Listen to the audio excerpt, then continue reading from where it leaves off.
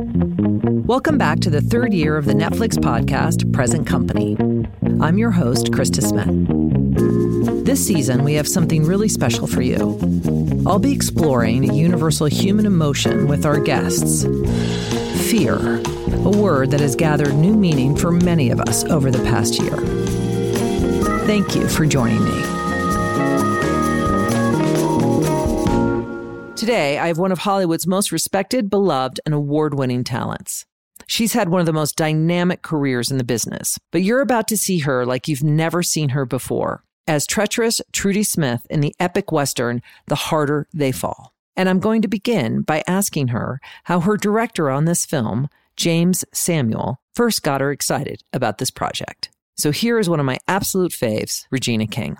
Hi, Regina. Hello. How are you? I'm good. I'm so happy to be seeing you. It feels like a minute since I'm either seeing you on my big screen, my small screen, or in some fabulous dress, getting yet another award or giving an award, which I'm all happy with all of those things happening, but love seeing your face right now in this. I love seeing yours. It'd be better to see it in real life, though. All right. So let's talk about The Harder They Fall. I had the privilege of speaking to Jeymes a little bit earlier, and there's nothing not to love about that guy. I was completely blown away from the second he opened his mouth, his energy, just his thoughtfulness around everything that he does. And we both share an obsession, I think is probably the accurate word, with the Western genre. So needless to say, we had a lot to talk about. But I'm curious for you, how did he approach you about this project? And did you know anything about Westerns? Did you have any kind of adjacency to it at all? I mean, you can't be a person that is a fan of cinema and not be adjacent. But will I say that it's my favorite genre? Far from that.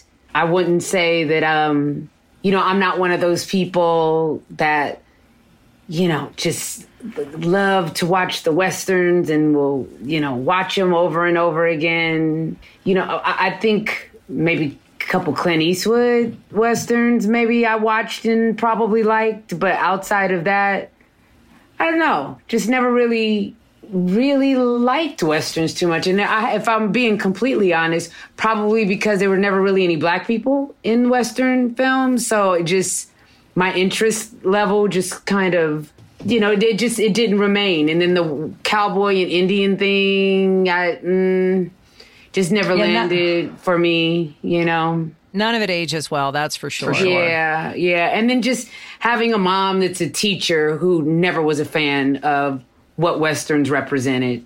You grow up and you're hearing that. I think all of us as humans forget that our parents kind of create our palates, whether it's from the foods that we like to the songs that we like to the clothes that it kind of starts there.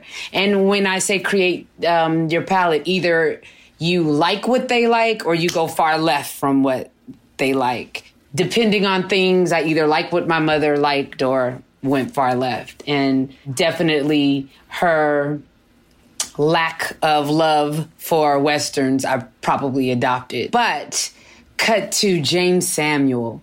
His love for Westerns and his understanding of the style of Westerns made me appreciate a Western in a way that I'd never ever considered before, probably because I just never sat through a Western movie and looked at it through his lens.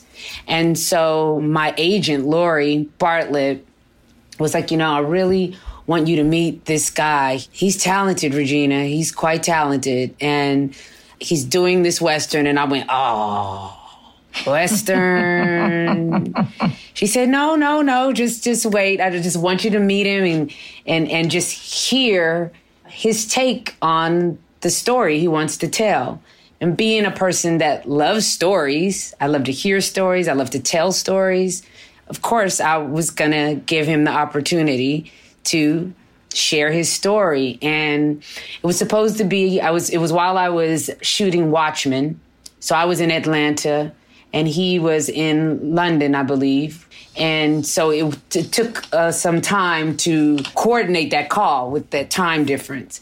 And so when it was, he's just infectious, and he's so confident and so sure about his vision and can express it so well. And he tells stories through music because that's what he loves, music. I'd read the script, and as he's telling me the story through his eyes, he picks up the guitar and he's playing the music that he's gonna be having during certain scenes. And I'm just enthralled, and that 40 minute call ended up being like maybe an hour and a half. I got off the phone and called Lori, and I was like, okay, I'm in. Either this is gonna be awful or it's gonna be great. But I will take the ride with this creator, because you just believe in everything he says because he's so clear about his vision. Mm-hmm, mm-hmm. And it's great at the top of the film. I'm not giving any spoilers where he says these people existed. And the amazing thing is, I grew up in Denver, and there were black cowboys. There were lots of them. To me, it was so great to see that representation completely on screen in every aspect of every character you saw, and the whole scope of the film, which I loved. For you, did you learn a lot? Like, how did you prepare to get into this? Did you read some stuff, or what did he have you do?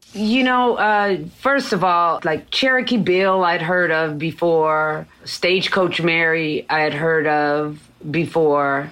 But all of the other characters or people that are in Harder They Fall, I had not heard of them before. So that was intriguing. And there's not a lot of information on Gertrude Smith. That's who I play, also known as Treacherous Trudy. I like that. Trudy, I like that. So there's not much to look up. Like you can type in her name. Like she's probably one of those people that you can type in their name on Google and it doesn't come up. And so I had to kind of rely on the research that Jeymes had done. And he sent me a picture of her and a couple pictures of her. One of them was her wanted poster, and I just felt like when I'm looking at the time period, I'm looking at, okay, here we are at the end of the 19th century in this piece. Who were they? And who were they at that time? And from Jeymes, I'm trying to make sure I don't have to give away any spoilers. From Jeymes' perspective, where we are when you meet us, I kind of likened it to, this is a town that was Rosewood or Elaine or Tulsa 20 years before, like a Tulsa became the Black Wall Street. This is how the Black Wall Street started. So I kind of looked at it that way. And then also specifically with Trudy, because there wasn't that much about her, because she in real life was a thief, and by any means necessary, she would do what she needed to do to get things done.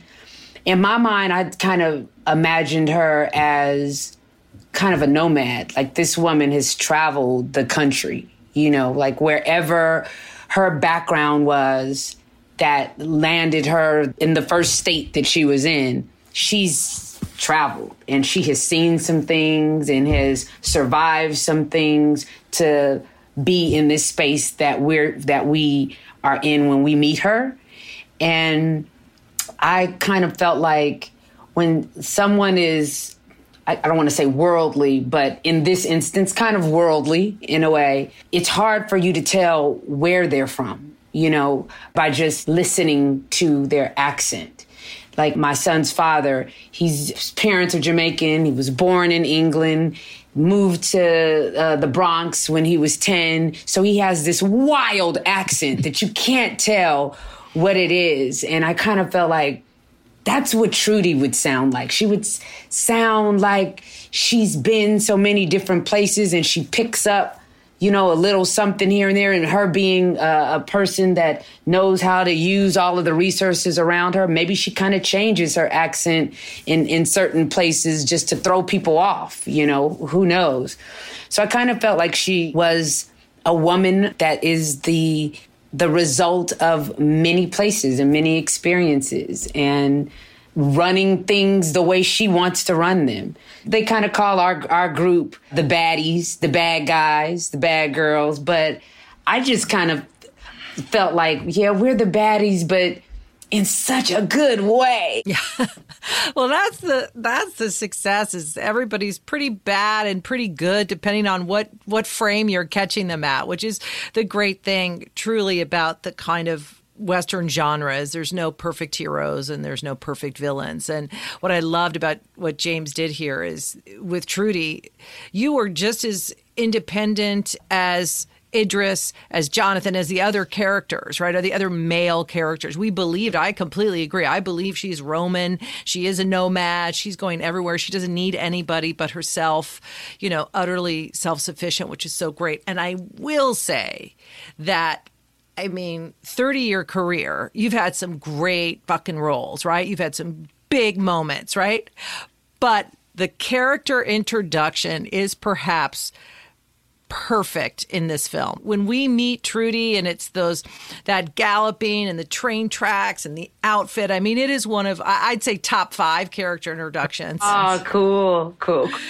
It's so good. And it reminds me of that pantheon of females. So you think of Sigourney Weaver in Aliens and the Terminator, that character of Linda. You think of these solitary females that the world kind of rests on them. And I felt that way about Trudy. To me, she's equal to them in that. That's great that came off that way. Well, a really great thing about working with Idris, we hadn't had the opportunity to work together in such a long time, and we wanted more scenes together.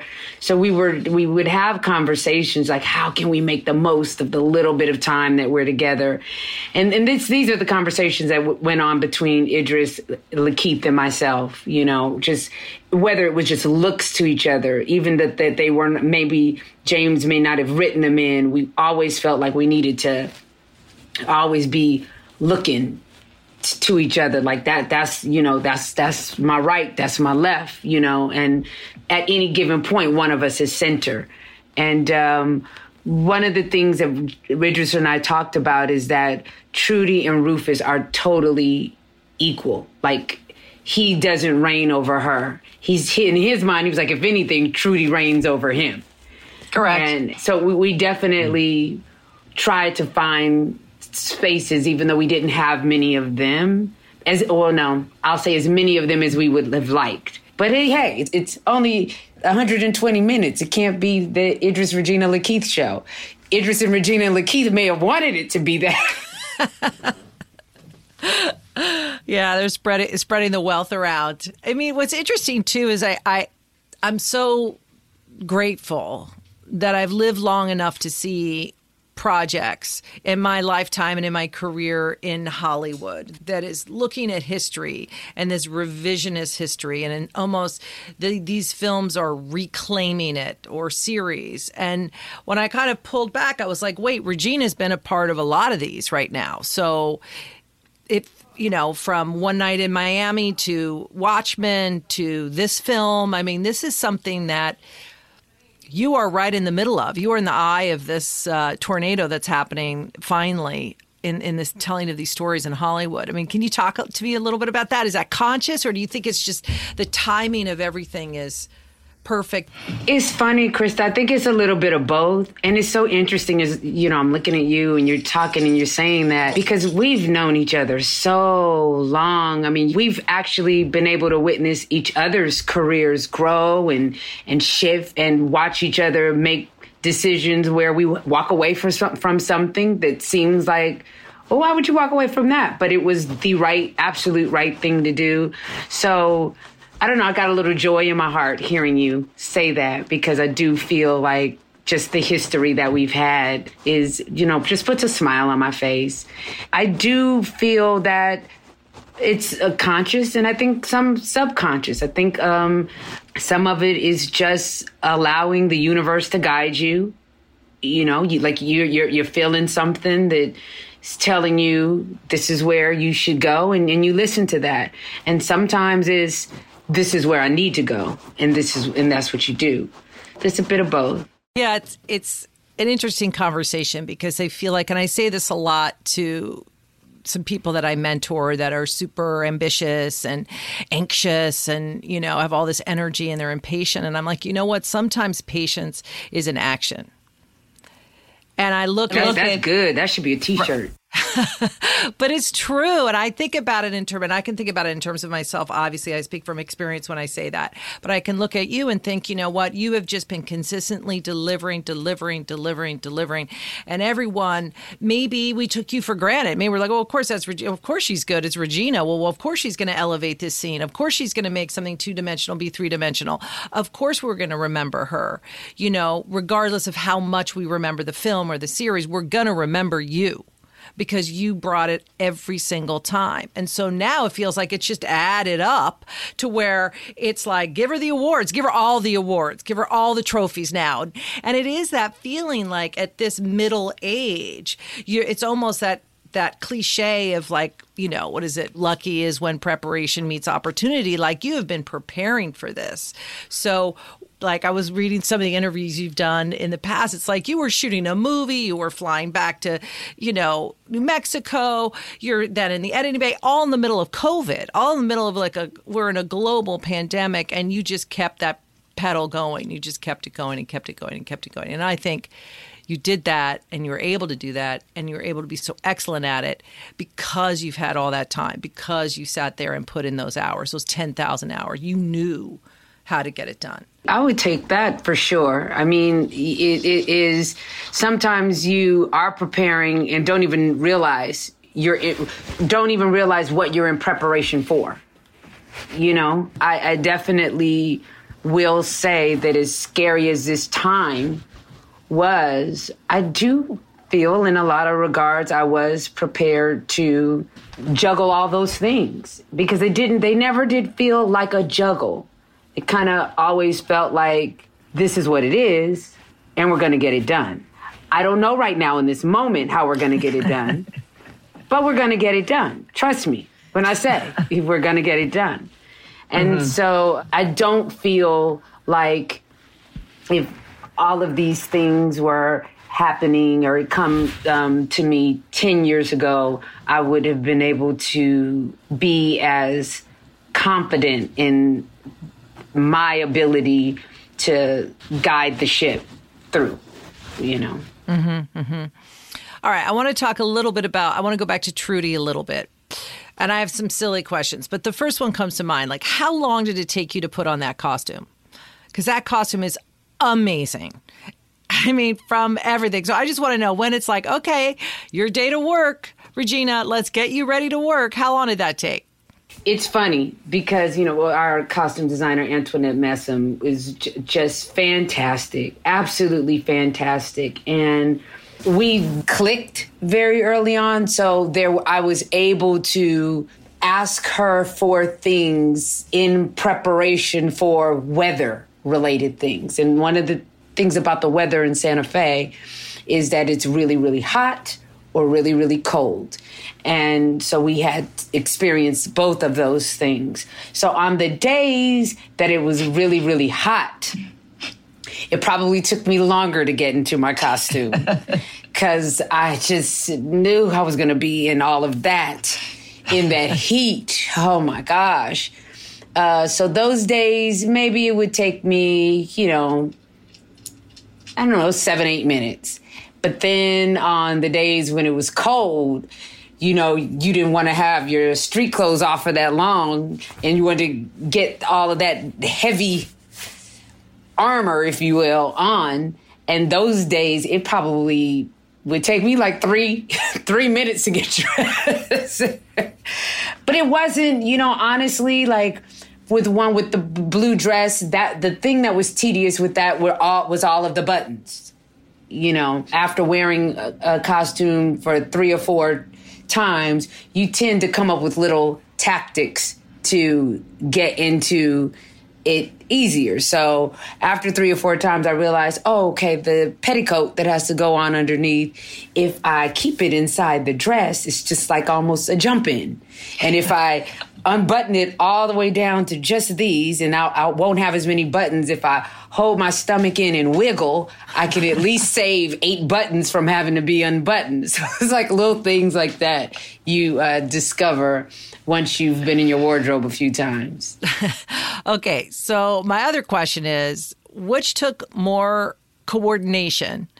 Like the horse work that you did, or the apple scene with that one knife and that one apple? The apple scene, definitely. I made lots of apple crumble as I was preparing for that scene. And I definitely, you never know what's going to happen in the editing room, but I definitely was able to get one peel where peel the whole entire apple with one peel. So this is the thing that's interesting. If that scene had been a requirement 15 years ago, there was no Google.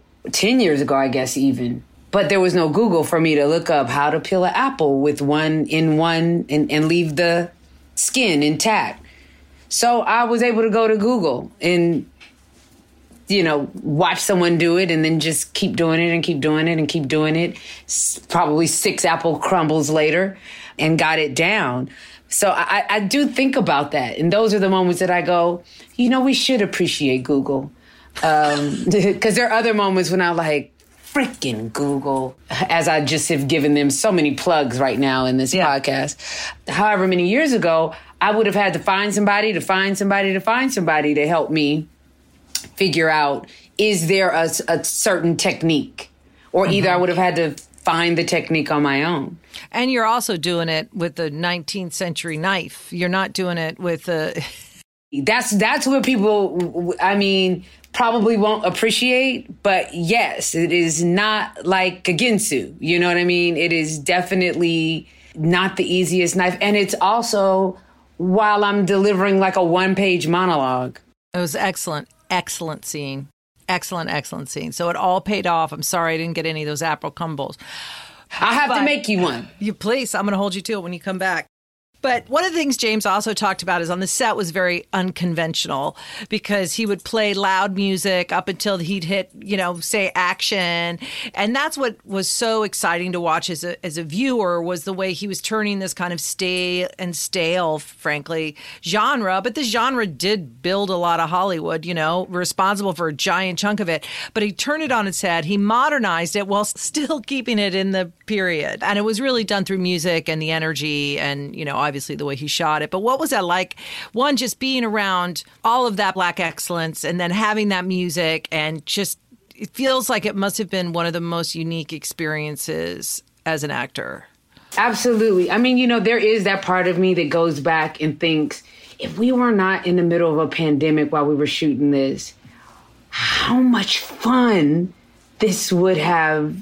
And it was fun, but it was stressful because, the 6 feet apart, and that was tough, but Jeymes definitely found a way to infuse just the natural joy of life that he has into a set that was supposed to remain 6 feet apart by doing things like playing music in between takes. I've never been on the set where this happened, usually they're always fighting for quiet in between takes just so that the crew can hear each other talking and setting things up. And I remember we were on the set and we were outdoors, and this was like maybe the second night that we had seen Redwood, and it was beautiful, such a beautiful set. And it was a little chilly that night, and everyone's, conversing, but we're trying to stay apart. And just out of nowhere, I can't remember what song Jeymes started playing, but he started playing this song. And when I tell you, like, 50 people, all of a sudden at once you start seeing us moving and starts seeing us grooving. And I look over at Jeymes like, really? So I go over and he and I just like kind of cut a rug a little bit. And it was kind of magical. Because like I said, it was a lot of anxiety. Corona has brought us all. And it was just a moment where everyone just kind of exhaled and just, became one, if you will. Jeymes kind of has that effect on people. Mm-hmm. And he does it through music. And again, he did it through a music moment, which is very cool. Mm-hmm. I would like to see Jeymes do a Trudy standalone origin story. I'm down for that. We needed that Western from a strictly female point of view. And I respect what he did here with both you and Zazie, and the women held their own with the men. They were not property. They were their own people. I want to ask you about Ian, because I think you've been a working mom. You have worked your entire time. You raised a beautiful boy. He's incredible. But I would like to know, like, how has your relationship been when he's seen his mom be such a badass?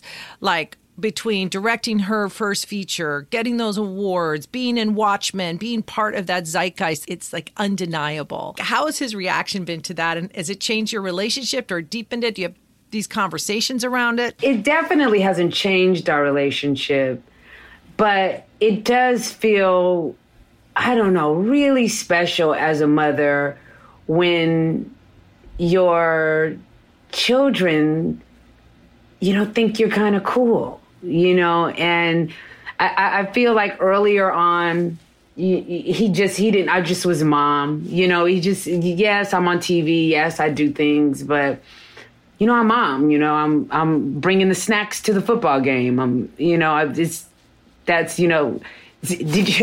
forgot to get the oranges, I think one of my favorite times is when you and I ran into each other at Lowe's or a hardware store.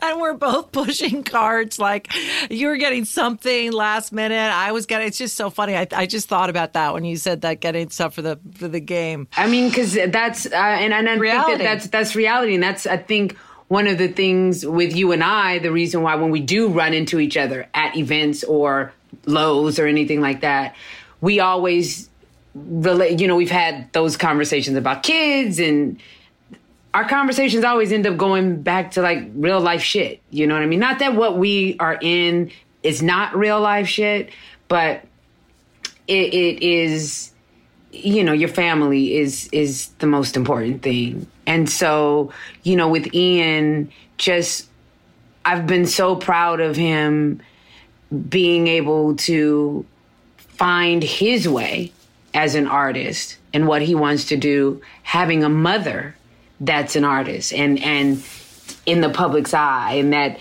everyone is, receiving accolades and everyone is saying, oh, you're so great, you're so this, that could be difficult to, he doesn't want to be known as Regina's son. He wants to be, Ian a standalone, but yet he's still very proud to be Regina's son. And he tells me that. Ian is such an amazing artist. He's a great chef, a great songwriter. He builds furniture. Sometimes I'm like, who are you? But that he's finding the space to claim who he is, and yet make me feel like just the greatest mom when he says, like the other day, he just called me and he said, you know what, Mom, you're really the GOAT. And I was like, wow, where did that come from?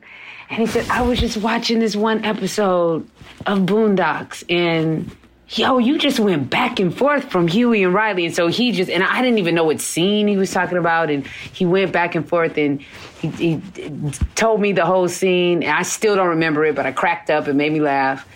But he said that you just did that, and you did it like it's no big deal to you.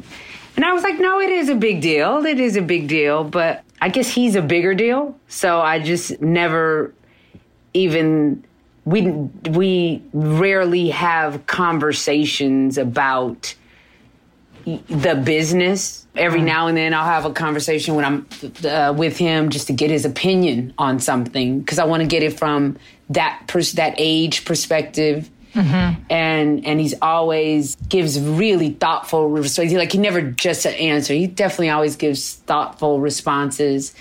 So, it's nice to hear that from, he's my favorite person. He and my mother are my favorite people in the world. So, and my sister, Raina. Mm-hmm. I'll give her honorable mention. Yeah. All right. Well, I'm asking everybody. I only have two more questions. So I ask this season, I'm talking about fear for obvious reasons. And we all have our unique relationship with fear. And I feel like artists in particular, it can propel you. It can hold you back. It can ruin your life. It can open doors. It's like just depending on where you are with it at the time in your life, where you're working or not working, or what is it? So I just want to, how is your relationship with fear right now, Regina, coming off of everything you've done and the pandemic and just today? Yeah. Well, I guess my relationship with fear is always shifting, always, I think fear and love are equal size of energy, if that makes any sense. Like it can have just as much power as love does. And I think for myself, I'm always have moments where I feel uneasy, which that could also be related as fear. But I feel like the love always, I cut through the fear with love for self, love for the moment, love for whoever's in the moment with me, love for whatever the thing may be, I think that those energies are equally strong, but I feel like love always rules, love always cuts through, and I operate, I think, on a conscious and subconscious level using that. So I think I have a very healthy relationship with fear, all of that to say. I'm preparing now to play Shirley Chisholm, and I'm terrified. But I feel like if I wasn't terrified, that means it doesn't mean a lot to me. It's not important to me. And I think sometimes we think of fear as a negative thing, but sometimes that fear or that anxiety is just because it means so much to you, Well, my last question, and you're perfectly poised to answer this, is about advice. And you certainly have had, you've played the long game, whether it was conscious or not. You're doing commercials and stuff as a teenager, series, the John Singleton films. But I think of how many things you did. And of course, Jerry Maguire exploding with that film and, everything since then. But what advice would you have for kids, maybe even your son's age, that are impatient or want a career in the arts, whether it's music or writing or acting or directing or any of that? Where do you think they should focus their energies? Well, first of all, I want to write it down. Patience is an action. Is that what you said? I'll text you. Yeah, I'll text you. Yeah. I think that's quite powerful. And I definitely subscribe to that same sentiment 1,000%. Because I feel like there's not a such thing as being too prepared. And sometimes, because there's also a version of patience is a virtue, that is a version of what you said. And I think that if you are a person that believes in spirit, believes in God, whatever you may call God, I think so often we say, I'm ready. Yeah, no, you may not be, and I talk about this all the time. One of the things that I think we do so often as human beings is compare ourselves to someone else. We compare our journey to the person next to us. And that's just so dangerous to me, dangerous. It's like it's committing like suicide in some ways to me. Like you're just setting yourself up to not be great. You are great, and you are great because you are you, not because of who you know or because of you did it better than someone else. Because at the end of the day, whether you did it better than someone else, that's subjective. You know what I mean? Like, yeah, depending on who you ask, yeah, you did better than someone else according to you. But ask someone else, that other person did it better. So I would say that to continue to beat to the tune of your own drum, choose the rhythm that you want to beat to because it's yours. No one else can duplicate it. No one else can tell you that is offbeat. It's yours. So don't compare yourself to someone else. Don't try to beat to someone else's tune. I mean, I still have to remind myself that even now. I have to remind myself that even now. Yeah, but I do remind myself of that is one bit of advice that I've always taken, you know, and that's come from my mother. You know, I remember very early on saying something about my career, asking someone about, well, why does that person get that? And that I asked another celebrity about another person that I kind of felt like our career paths were similar, but I felt like I had done more in my career. So I asked that other celebrity, well, why do you think, you know, that is? And her response was, because she's a star and you're not. And I was like, whoa, wow. And I asked that person because someone had advised me to, like, this person would be great, a great person to talk to. And I should have just talked to my mom, because when I told my mom the conversation, she was like, why the fuck would you ask her that? Of all people, one. And two, why do you care about what's happening with them, with their career? Why do you care? And she said, you're you. You are you. God is through you, just like God is flowing all through her. So why are you worried about that? And that just kind of, I was like, you know what? Mom is right. And I should have talked to her about it first. So now I talk to my mom about it first whenever those little doubtful things come up. But that is what, from that moment on, is when I adopted the idea of comparing myself to someone else was dangerous. Regina, I'm so happy to see you. I'm so happy to see your face. And I'm happy to catch up with you and all of that. So I thank you so much for coming on the podcast. And congratulations on everything. I know you're directing another movie as well. You've got a full plate ahead of you for sure, a busy schedule. But thank you for always just being the best at what you do and always showing up. Always showing up. Thank you, Kristen. Thank you for always showing up. You've always shown up for me, and I appreciate you, sister. Thanks so much for joining me. The Harder They Fall is now in theaters and will be streaming on Netflix November 3rd. Please subscribe, rate, and review this podcast wherever you've been listening. You can follow me on Twitter and Instagram at Krista Smith. Join me next time for more conversations here at Present Company.